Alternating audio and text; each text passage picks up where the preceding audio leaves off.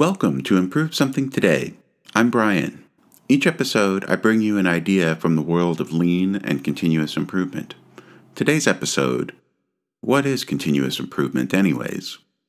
Well, in a lot of settings, improvement is an activity that happens when people remember to do it, or in response to some crisis, or when a special event is scheduled by managers or consultants. It's a big deal. When this kind of improvement happens, it's discrete improvement. Now, this is a good place to start because working to make things better is always a good thing to do. But it's not a good place to stay since change happens only infrequently and only in the spotlight.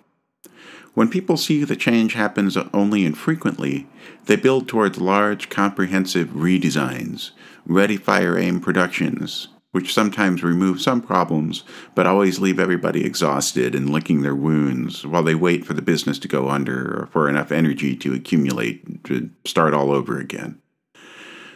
When people see that change happens only in the spotlight, they get skittish.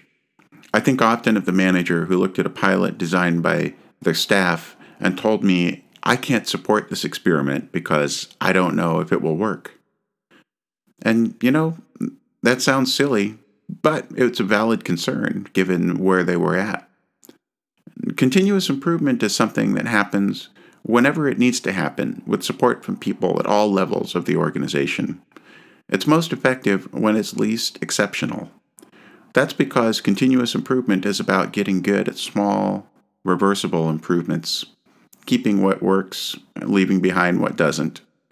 Over time, everybody will learn what the deal is, and that they no longer need to be scared of change, or even scared of failure. So how do you get there? Well, you can probably guess what I'm going to say. You have to work on it. And working on it is better than not working on it. You do it enough and for long enough, and it becomes just what we do around here. And that's what it's like to be part of a learning organization. And that's what I wish for you. Well, that's today's episode: continuous improvement. Thanks.